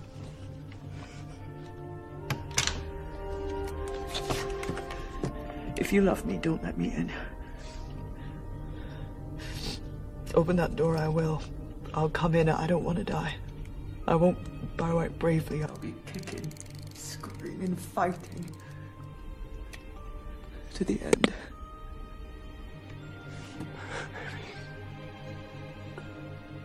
Amy, I love you. I love you too. Don't let me in. Tell Amy. You're Amy. I'm giving her the days. The days with you. Days to come. I'm so sorry. The days I can't have. Take them, please. I'm giving you my days. Yeah, just that Amy in the full battle armor with the sword. I can't talk. Oh, man, it's so good. So good. She's amazing. Yeah. Okay, and Rory gets one of the coolest comments ever said to the Doctor. You're turning me into you. You turn me into you. Yeah, I was gonna put that in here, but it was too far back in the thing. It's 3-minute clip instead of a minute. This is a fantastic companion exploration episode. I mean, it's just great. But then also too funny that so the whole reason why and here's the only other thing the Doctor needs to learn is you got to call before you go someplace. Like in the future, check Yelp. So this is why Arrested Development is still the king, because you always leave a note. Yeah. Like, hey, are you guys still open? Is there a plague? is he's still around? And okay, the only other issue is, okay, your friends just passed through this thing. There's 2 buttons on the thing, a green button that's up and a red button that's down. You don't press the red button. Don't press the red Don't press the red button. Other than that, oh my God, it's phenomenal. Yeah, and we'll revisit similar ideas to what's going on here in a later one about emoticons. Oh well, yeah. I did. There is definitely a connection when we go to there. Even though I like this episode, I think does this story much better. I probably agree with you, but there's a big. This was very similar to that episode. Anyway, we'll talk about that later. All right, so then we move on to episode 11, The God Complex, aka It Shines. or this I didn't know which way I wanted to go, or the Atheist Hunger Games. Okay. No, I think you're right the first time. Yeah. So yeah, you're talking about his feelings on religion. It's like, okay, well, we're going to get some pretty direct stuff. But see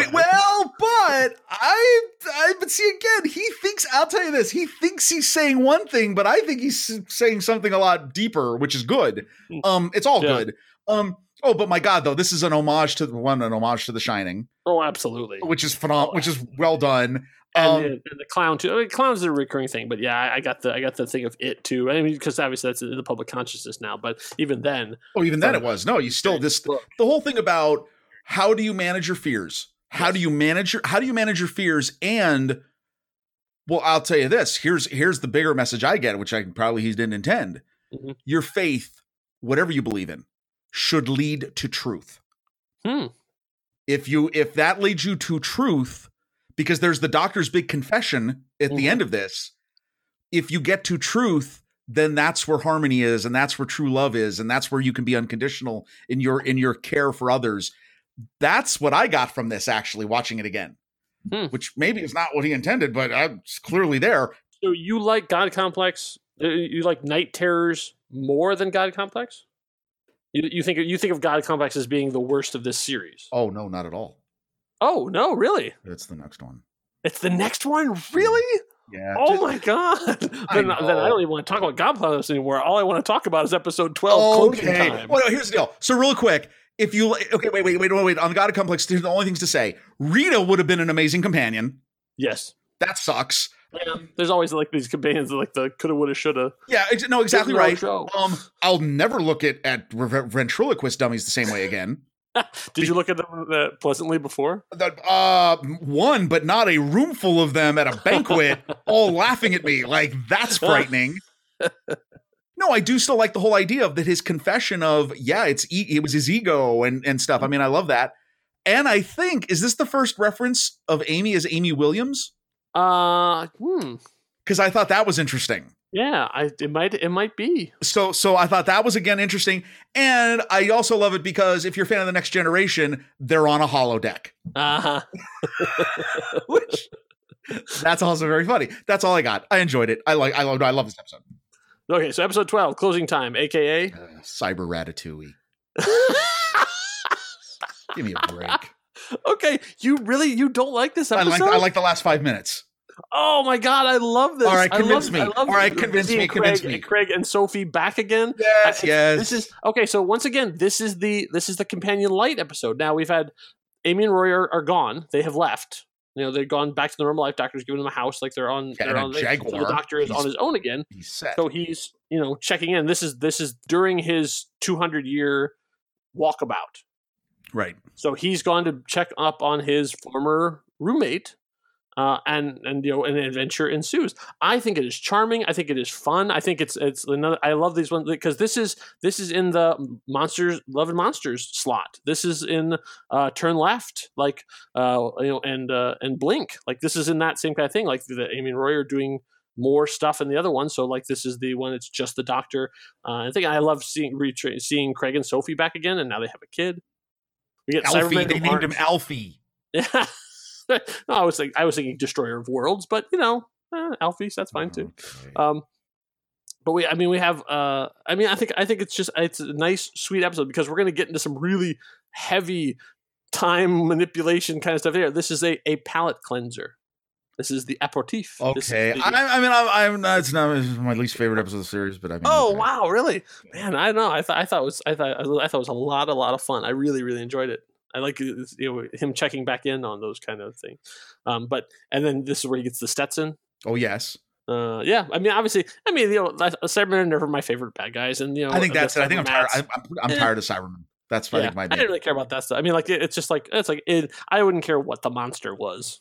But the cyber rats, the cyber rats are ridiculous. I agree. But it was not. Steve Moffat didn't come up with those. No, they've been around since Second Doctor or somewhere around. Yeah, something like that. Yeah, they're not scary.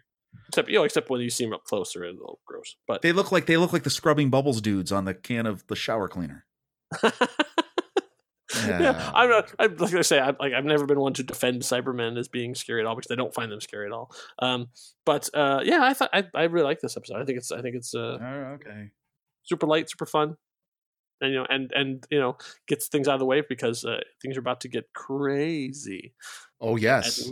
So, but before we do that, though, let's talk about some of the other stuff. So there are a lot of other little bits and pieces floating around that I don't know exactly when they happened, but I know they happened before the wedding of her song, which we're going to get to. So on the DVD, there actually is a prequel to this one too called Up All Night, where they show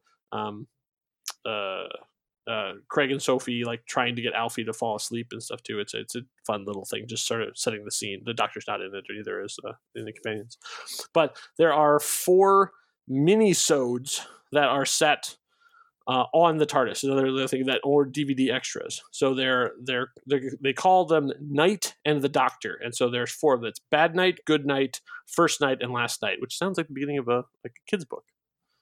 Bad Night, Good Night, First Night, Last Night. So the Bad Night is let's see, Amy and Rory are there, and while they're sleeping, the Doctor and River are running around doing stuff. It's a funny thing. The second one, called Good Night, is actually really, really good. And it's so good that I don't know why it's not part of a regular episode. Like, I mean, there's some really, really good stuff there because Amy basically comes to the Doctor and be like, I'm going insane and you're not talking to me. What is going on? Like, she's like, I didn't used to have parents. Now I have parents.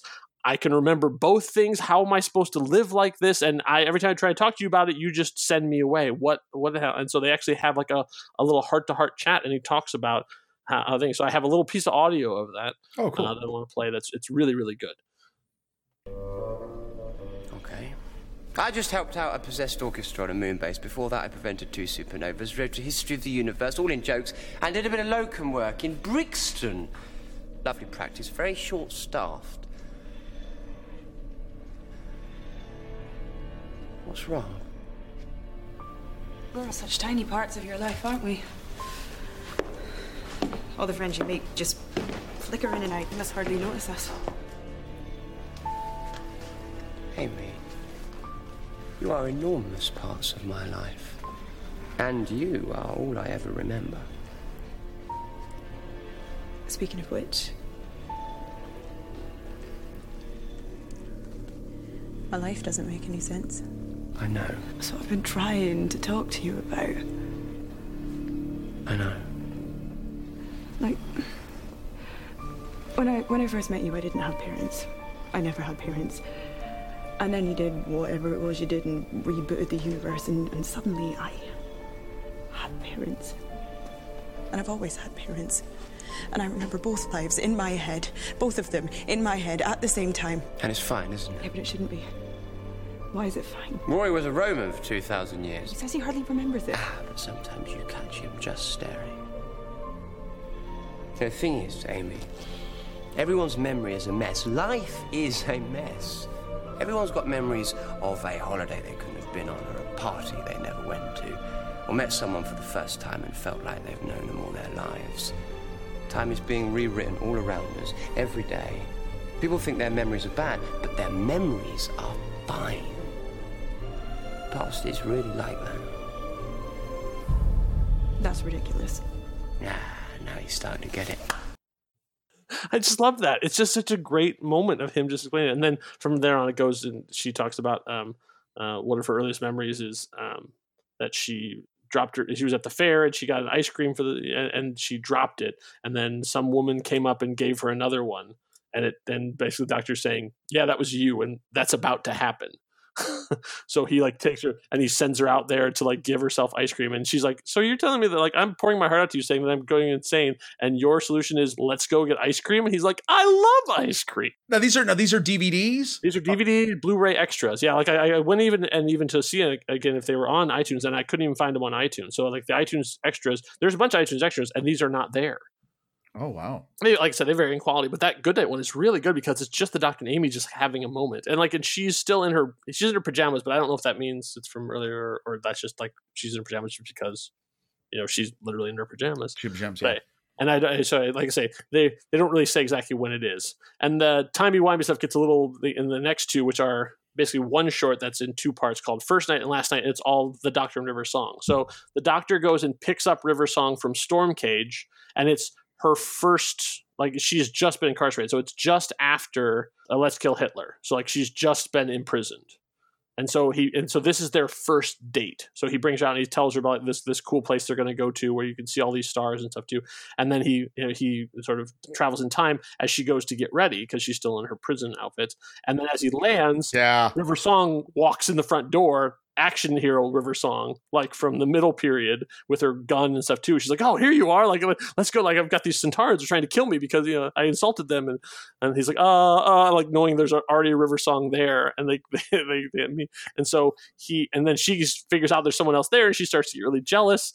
And then she goes running off to try and find this person into like, the upper floors where the first river's in the other thing. And then as he's trying to figure out what to do, a third River Song comes in, and it's like the latter River Song, like the sort of the just before the Silence of the Library River Song, in the dress that he's about to give the first River Song.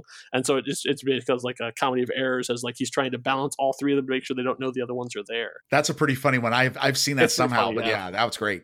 And some of these are on YouTube, even though I don't know if they're supposed to be, but as you can track them down.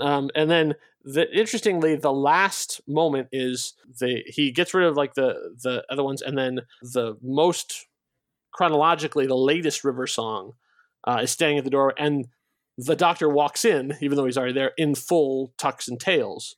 And she's like, oh, I'm sorry. He's like, you're in the wrong TARDIS. My TARDIS is parked on the other side of the thing. And so he's like, and River Song goes like, oh, he's taking me to the Singing Towers tonight. It's supposed to be fantastic. And they both doctors share a look of like, you're taking her to the Singing Towers? Like, are you sure about it? So it's like, oh, interesting, because we know it's not this doctor that takes her there. Well, and remember, we find out that Matt Smith's doctor has promised her that several times and always cancels. Yes, and that they even say that in this thing, saying like, you are trying to get. So that's basically my headcanon is he chickens out again. I got it. Like he gets to the point and then goes, no, I still can't do it. Like that, he's the guy who could never, do that. He's the one who can't make that sacrifice for himself. Oh, cool. Those are totally worth seeing. Yeah. So they're checking out. So yeah, definitely the Bad Night, Good Night, First Night, Last Night. And there's a lot of really funny, silly stuff too, where there's at one point the Queen of England gets turned into a goldfish and he has to negotiate for her to be transformed back. And yeah, it's just him being, completely ridiculous. But then, so then we move on to then finally, there's also a short they did for, Doctor Who Confidential, where a bunch of school kids from a junior high school wrote an episode that a micro episode that they shoot to with an ood called "Death Is the Only Answer." But yeah, it's another little fun little nice little. But this is the height of him doing the extras. Oh yes. There's so many pieces floating around, and he'll still continue to do this in the next two series too. Right. Before they finally like calm down a little bit.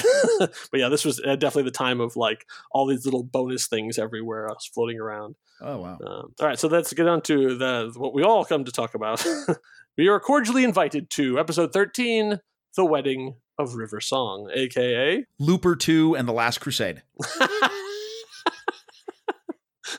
Oh, Looper. Go. Yeah. Anyway, so yeah, I would recommend that one. Yeah. Okay. Wikipedia. Yeah.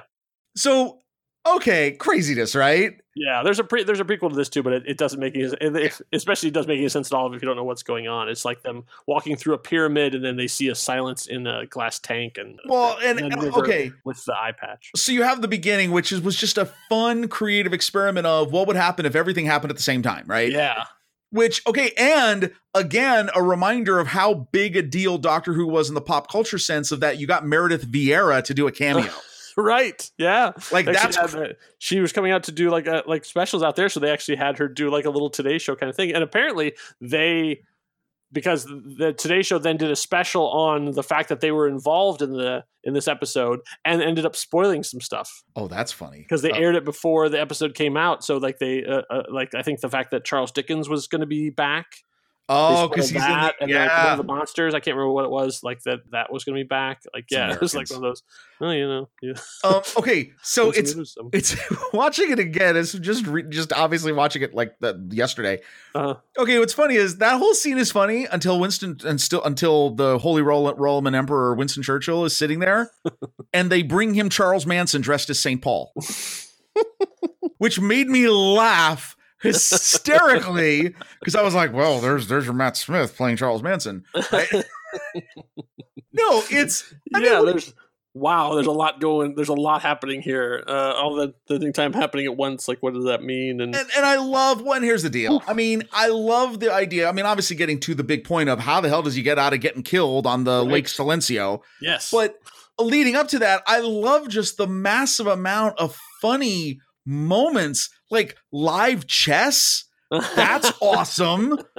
Okay, a dude. We get to understand why the eye patches are all about. Why they have them. We saw a dude get eaten by a basement of skulls. What?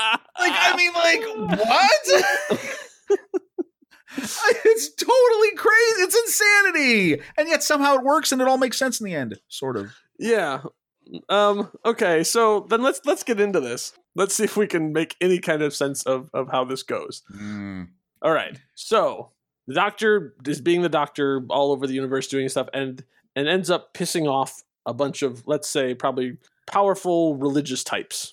So they're like this guy's got to be stopped. He is going against everything that we believe in or something. So we're going to have to figure out how to stop him. They have their priests. What we'll learn later, the priests are what are to be known as the Silence. The priests who make it so that you can't remember that you've confessed everything, and that power goes a little wonky. Obviously, I'm talking about stuff that's going to happen later on, so I'm sorry for spoilers, everybody. So they decide they're going to kill the Doctor. How do we kill the Doctor? Well, we need someone that's like the Doctor, but not exactly like the Doctor. Well, how do we do that? Well, let's find somebody, and we can manipulate them into doing it. Well, his companions apparently had some fun times in there. They had a kid.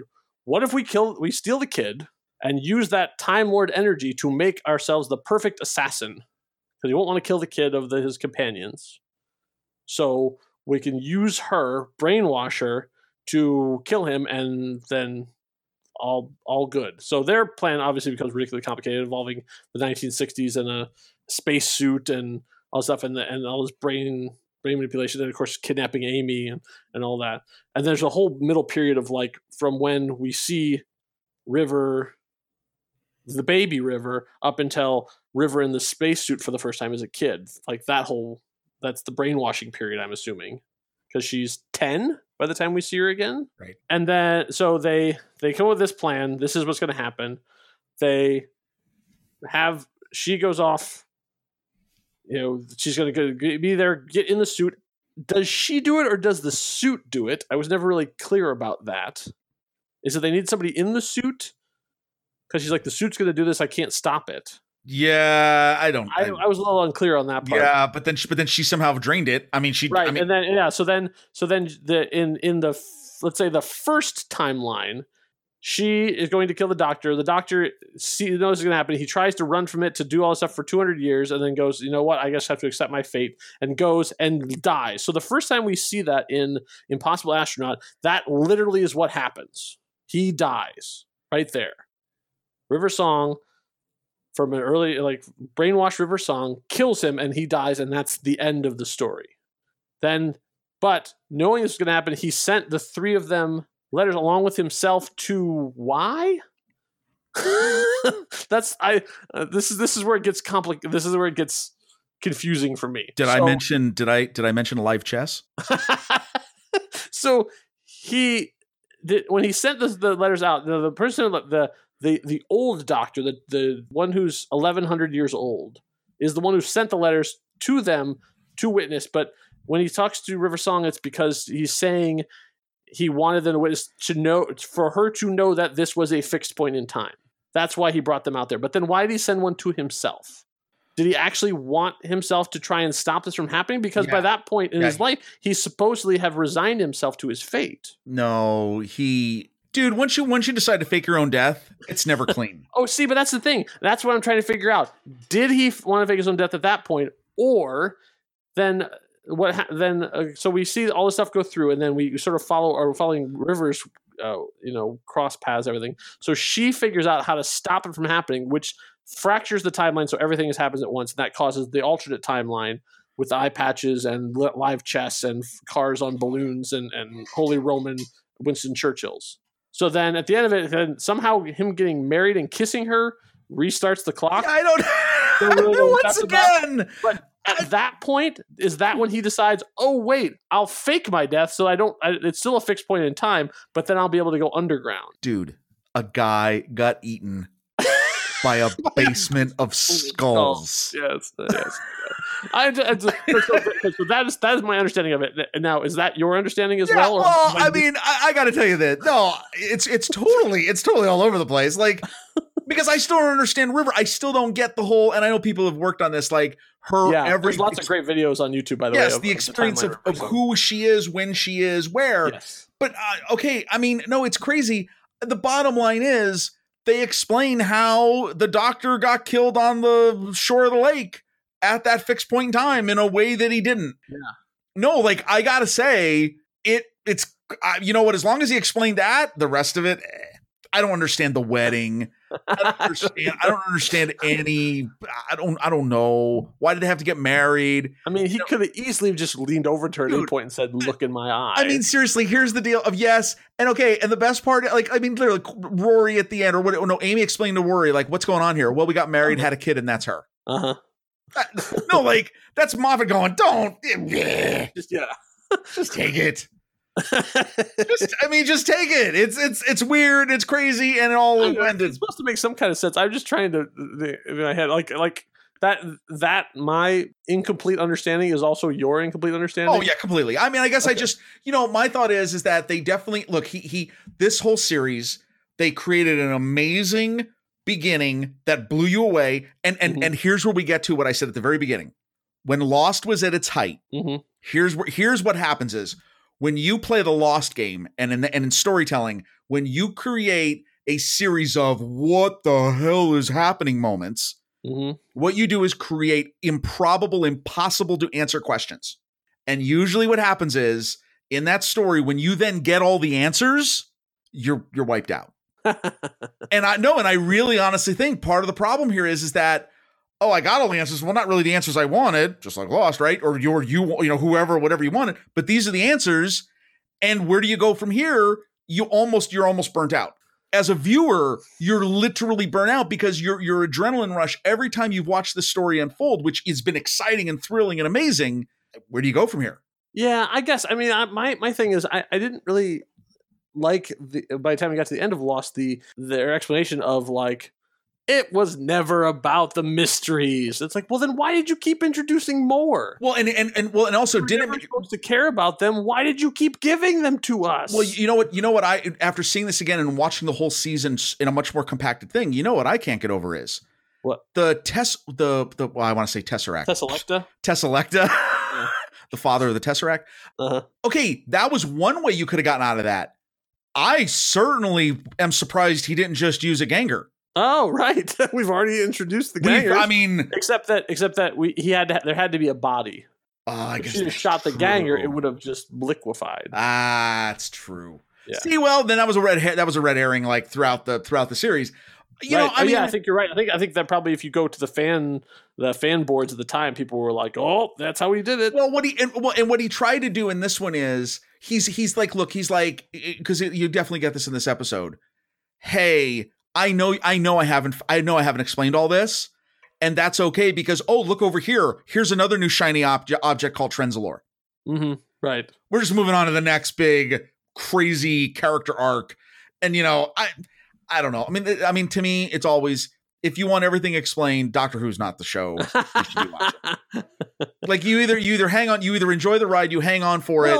I don't know. I think with Doctor Who, it works if it's explained, even if the explanation is completely ridiculous, like everybody clapping because they believe in fairies at the end of The Master, when like the Archangel Network connects all their minds and everybody thinks Doctor at the same time, and that magically causes him to age, like that kind of stuff. It's like it is a ridiculous explanation, but it's an explanation. You can choose to go, that's stupid, that's ridiculous, but it is an explanation. It's when they don't have anything at all, they just be like, stuff happens. That always bothers me. This is why I'm not a David Lynch fan. Okay, so because it's just like, stuff happens. What are you gonna do? So here's the deal. This brings to me my overall summary of the series, and I actually really think this is funny because of where Moffat writes from, his point of view, some of his beliefs.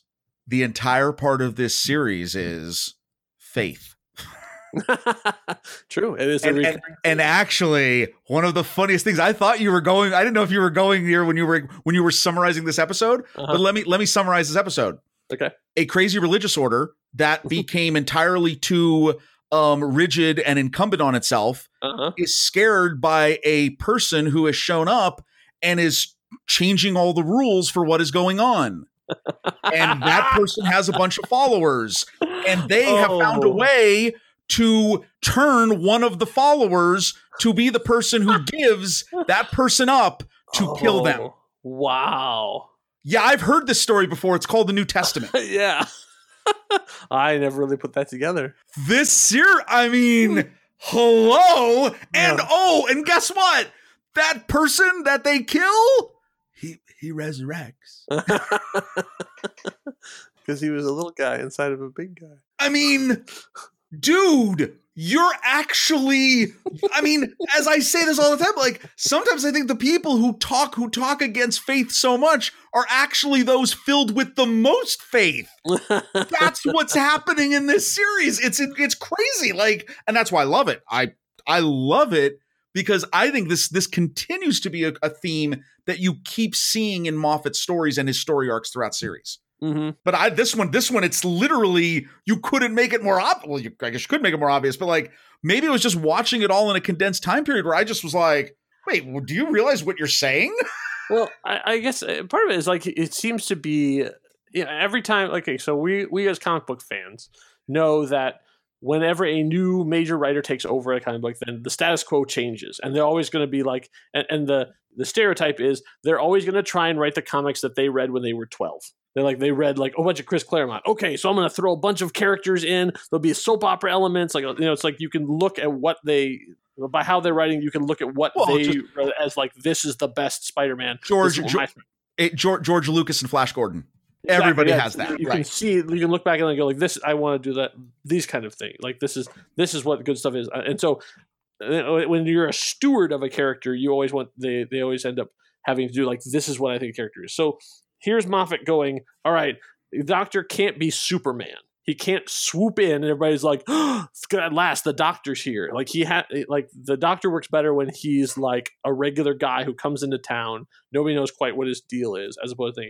And so I'm going to make it so he's dead. And so when he shows up in place, they're not going to know who he is because that guy is supposed to be dead. So he's killing off Super Doctor and bringing back Doctor Who. Like that's his whole thing. Like the last line, right? Right. Yeah, exactly. So I of course I have that audio because that's necessary. But that's what he's trying to bring back. But it's and I get that. Like, okay, so that's what you want to do.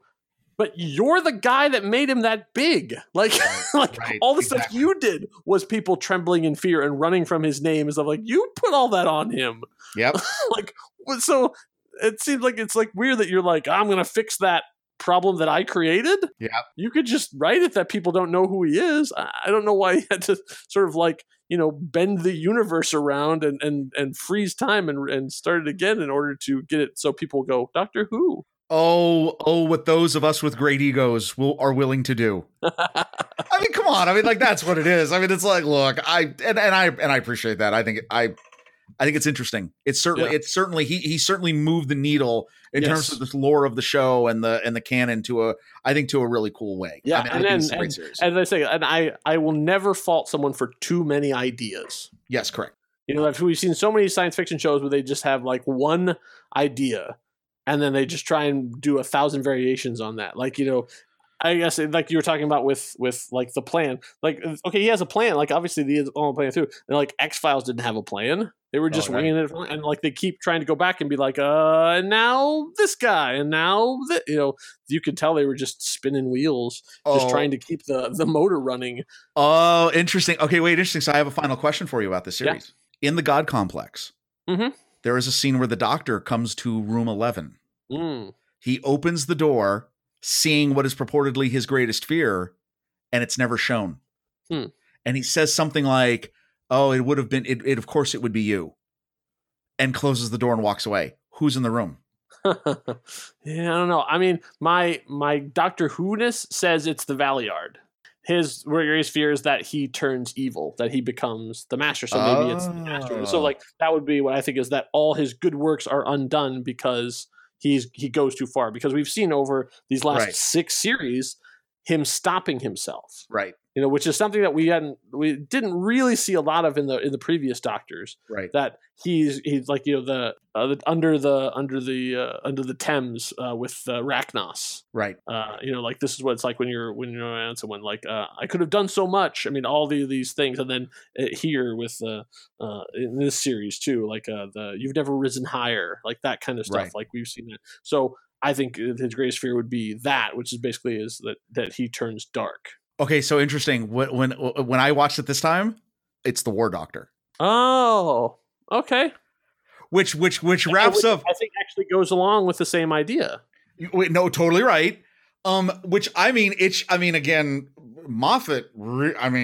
He more than not, he's way far ahead than what he's showing. Oh, and for those of you who aren't like a long time Doctor Who like nerds like we are, okay, the Valeyard. So during Colin Baker's time, there was an episode called Trial of the Time Lord. I'm not going to summarize the whole thing, but basically I'm just going to give you bullet points. He was being put on trial for a crime that one of his future incarnations did, and what you find over the course of the episode is that one of his future regenerations was evil, had turned evil, and had done awful, terrible things, and that was known as the Valeyard.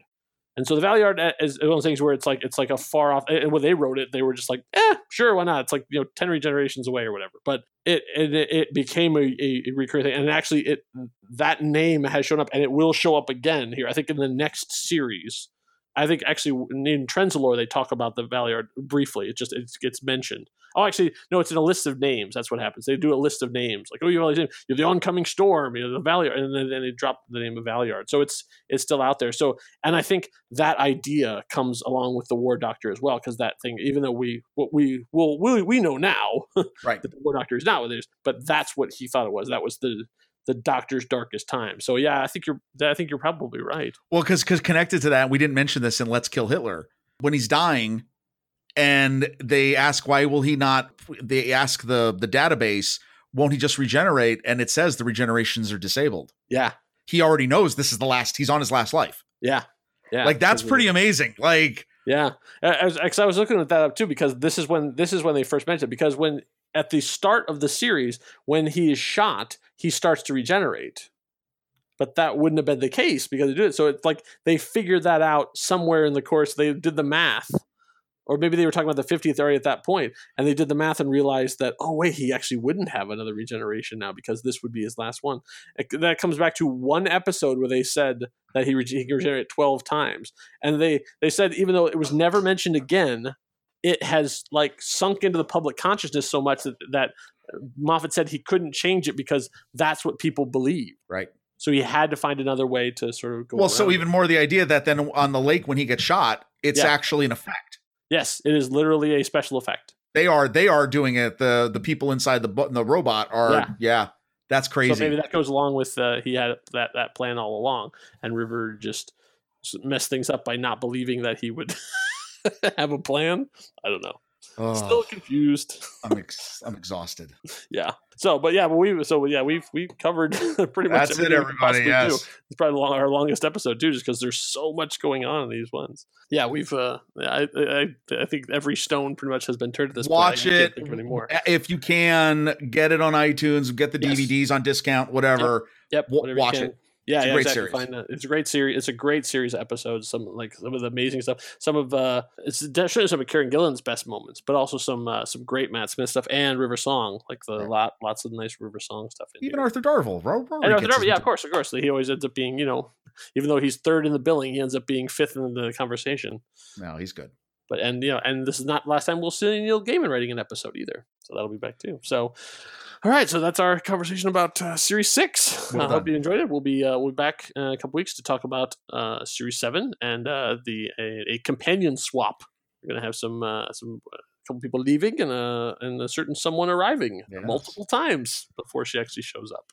So that should be interesting. So as always, thank you, Rob, for coming along this journey with me. Very welcome. Thank you for the alternate titles. I always enjoy them. These were good. Thank you to Engineer Alice for making things sound fantastic. All the professionalism comes from her. All the mistakes are my own. We'll be back, and as we go out, I will have I'm going to play a little of the music. So the thing is, they redid the Doctor Who theme, which, like as we talked about, is a welcome change. It's nice, but then there's a particular piece of music they wrote called "I Am the Doctor" specifically for the 11th Doctor that plays again and again through the series that always ends up elevating scenes, making it frame. So that's what we're going to play as we go out. So we will see you later.